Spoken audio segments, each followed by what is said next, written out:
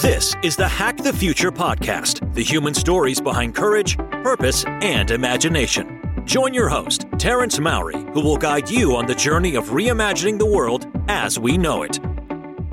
Today, I'm delighted to chat with Samuel West, who is the chief curator of the Museum of Failure. We'll be discussing why we so often miss the opportunity to fail well, and why do we get failure wrong, and how to get it right. The number one takeaway is that great lessons can be learned from learning to fail well. Samuel West, welcome to Hack the Future. How are you today? Very good. Thank you for having me on the show. It's an absolute pleasure. I'm so excited that we finally get to speak, to frame our conversation today. I was walking through Brooklyn about a month ago, and I came across the Museum of Failure. And I walked in, and it just blew my mind in terms of capturing the zeitgeist of reframing failure as an opportunity to grow. And so today I want to give our listeners the equivalent of a double espresso or a can of Fanta to shake up their thinking and get them to rethink failure. Excellent. Looking forward to this. Yes, let's do this. So, okay, can we go back a bit to 2016 and you're in Zagreb, Croatia? Can you tell me more about what happened there? Because I think that really kind of frames where we are today in terms of how you've founded and curate the Museum of Failure. Yeah, well, I was doing a PhD. So I'm a clinical psychologist by training. Yes. And then I did a PhD in organizational psych. And I was fascinated with the literature and the research being done on failure, discussing failure and learning from it. Anyway, I didn't know how to sort of present that information in a compelling way, in an interesting way. You know, as you know, there's a lot of information out there. Too much. So, and I was, I TED Talk, a book, what should I do? And then I was just by chance on vacation with my family in Zagreb, stumbled in, like you did, to the Museum of Failure. Yes. Into a museum called the Museum of Broken Relationships. Wow. Now, if you don't know about this, do yourself a favor and Google it, because it's just fascinating. Like this abstract concept of the fragility of relationships. Yes. It's an abstract, crazy concept, but they managed to make a physical museum out of it, and I was blown away. Is it still? Do you know if it's still open and accessible? Yes, it's still open, and they do touring. They have it's on tour as well. They've been going for 15 years, so they've been around a while. But and then I had my own little eureka moment, and just like, hey, if they can do a museum, then so can I. And I had no idea. I don't even like museums. So. They could be a bit stuffy, can't they? Let's face it. Yeah. So yeah, no, that's it. I got some funding from the Swedish Innovation Fund. Yes. And that helped me start.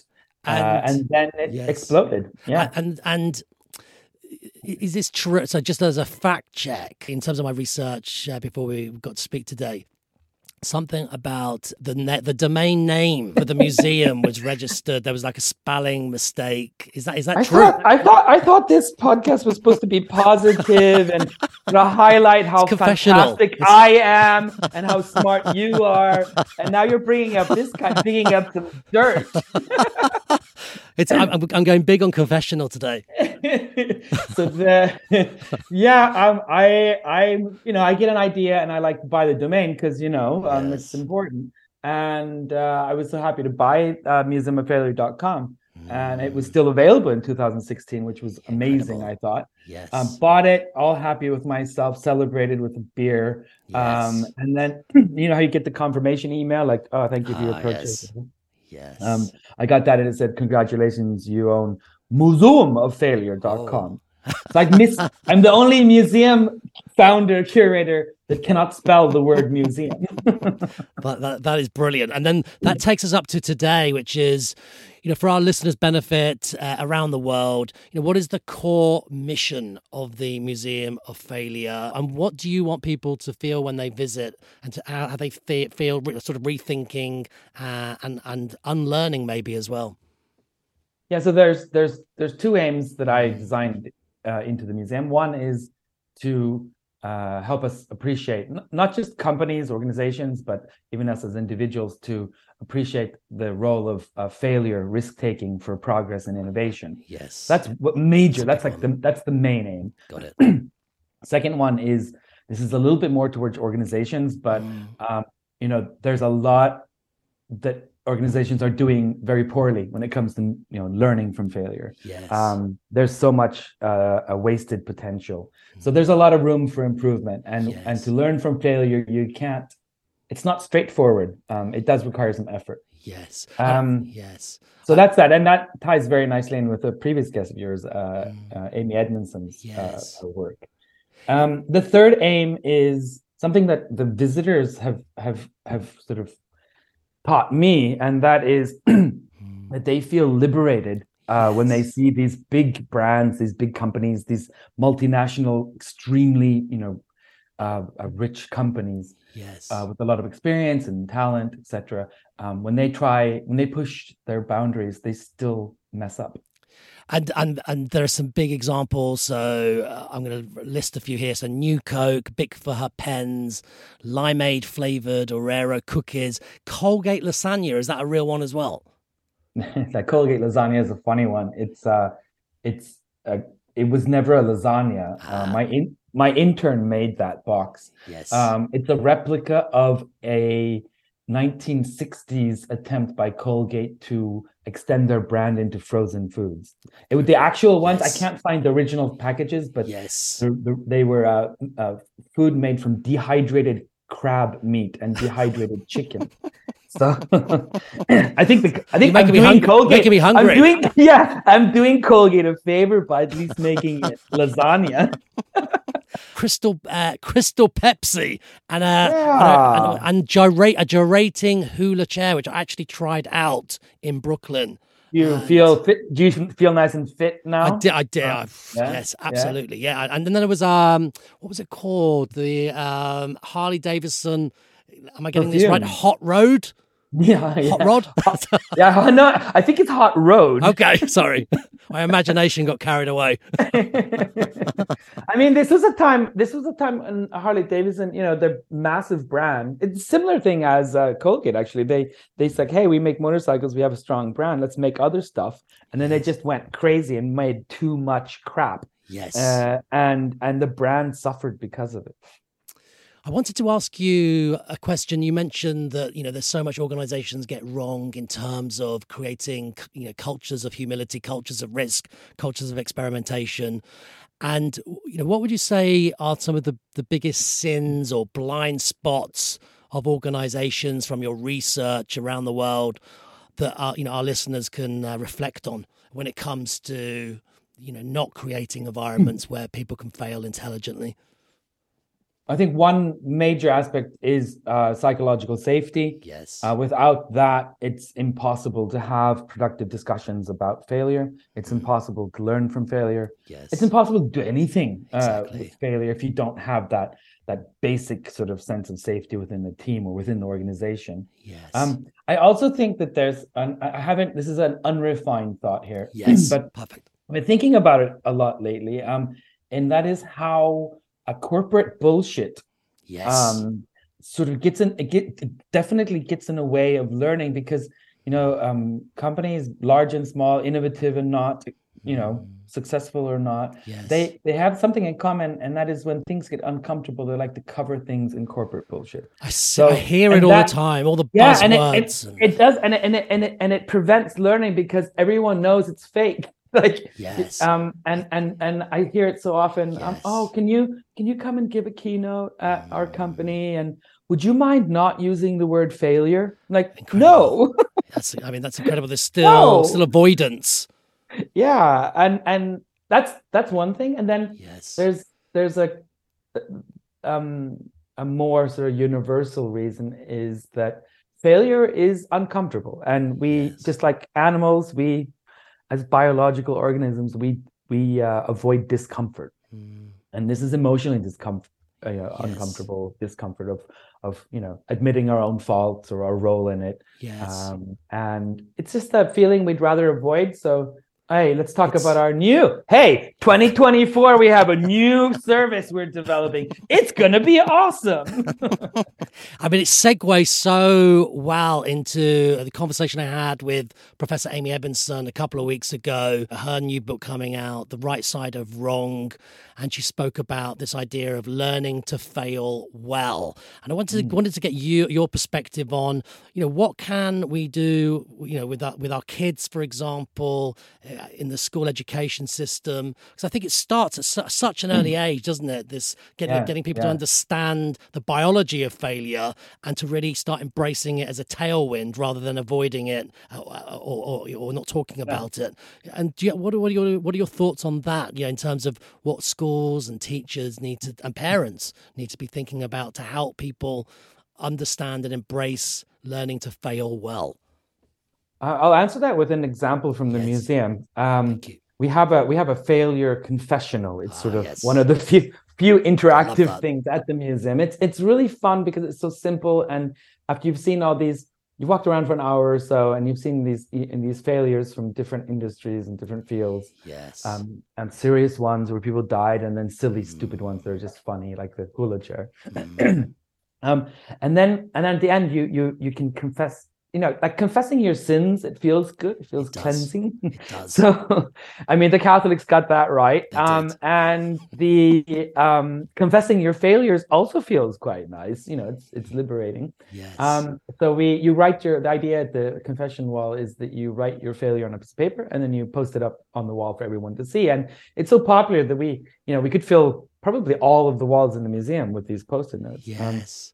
And then, to answer your question, I remember one memorable visit where a couple with adult children came to the museum, and the children were extremely successful and well known in their fields. Yes. Like high performing, super successful kids.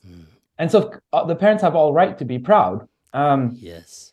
And then they went through the whole museum, and then at the end, one of the parents wrote, it took a long time to think, what am I going to write? Yes. Wrote, I taught my children to succeed, but I didn't teach them to fail well. Yes. So that was the parents' failure. And that really, for me, that was powerful because it's something, we teach our kids, and, society sort of instills that upon us as well. Like, you're supposed to succeed. And this entire obsession and with success. And that happens at the expense of failure, because failure is very real and it's very common. Yes. It's a rule.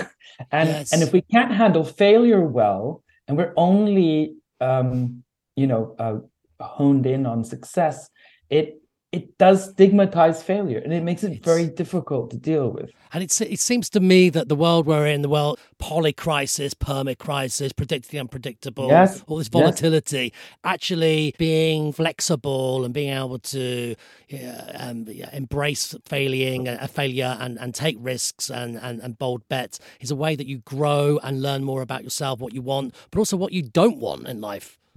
Exactly. How would you know unless you've tried? Exactly. I mean, you mentioned as well in a really interesting interview with CBS New York, and I'm quoting, one of the biggest obstacles to innovation is the fear of failure. And are there any other thoughts you have from your own experiences and from your ongoing research on what anybody listening today can do to reduce the fear of failure, either for themselves or you mentioned corporate bullshit and all the buzzwords and platitudes. What can business leaders do to start reducing this fear of failure? The one thing, the most obvious one, is to be more open about discussing failure and admitting your fallibility if you're a leader. Yes. Even a team leader, being open about that and transparent. Yes. Second thing is so discussing failure and having productive discussions about it. I also think to overcome the fear of failure, the fear of failure is very similar to any other anxiety or fear, in that we exaggerate what that horrible future situation is. Yes. So we overestimate how horrible failure will be. So obviously, if people are dying and stuff, that's bad. But in the context of you and I work and our listeners, most of it is just at best, at worst, it's economic failure of some sort. Yes.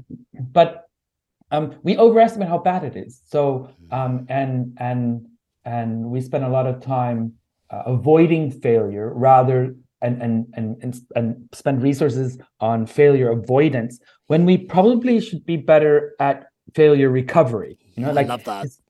And I love that sort of dynamic where you can invest all your money and time and efforts into avoiding failure, and you won't be innovative and you'll probably die off. Yes. Or you can get very good at accepting intelligent failures, learning from them, and when things go way off, despite your best efforts, you can recover from it. I think that's such an important point, because this idea of bounce back and anti-fragility and resilience, and this idea really chimes with what I feel, which is we always overestimate the risk of doing things differently or trying new things. Yes. And we always underestimate the risk of standing still. If your ratio of failures isn't high, it's actually a sign that you're probably not growing, learning, evolving, adapting. Absolutely. I mean, this is so true. As an organization's success rate increases and the endeavors, the innovation just plummets. Yes. So you need to keep that failure rate, at a good level. Yes. It brings me to an interesting point that Professor Adam Grant wrote about recently, was that this idea that the regret of inaction always outweighs the regret of action. And two of the biggest regrets when we get to the end of our lives are a boldness, like a lack of boldness, and a lack of connection. And it strikes me that actually learning to fail well is also about, reducing these regrets of inaction. Absolutely. Even philosophically, you can go trace it back, that you can, your regrets for doing something that you at the time thought was positive or advantageous. It's really difficult to regret that when you did everything right at the time with the information you had, even if it goes completely, berserk. What's next for the Museum of Failure in terms of the next kind of 12 to 18 months? It's such an exciting ride right now. And for those listening today, I recommend that wherever you are in the world, have a look at the Museum of Failure, because it's in Brooklyn. And where is it going to be next? What's the kind of path? So it'll move on from Brooklyn to Washington, D.C. So right now I'm researching policy and federal government failures in the U.S. Let me just say, there's no lack of those. Exactly. I thought so. And then it'll probably make it, the United States exhibition will make it over to the West Coast. There's a lot of interest from, expected interest from San Francisco area. Yes. And then what I'm working on now is trying to get a permanent museum, because it's tiresome to always keep it on the road. Yes. And I mean, it's good for visitor numbers and for the number of people who can access it, but it's tiresome for me, and it doesn't allow me to develop it. I mean, I need a permanent spot so I can actually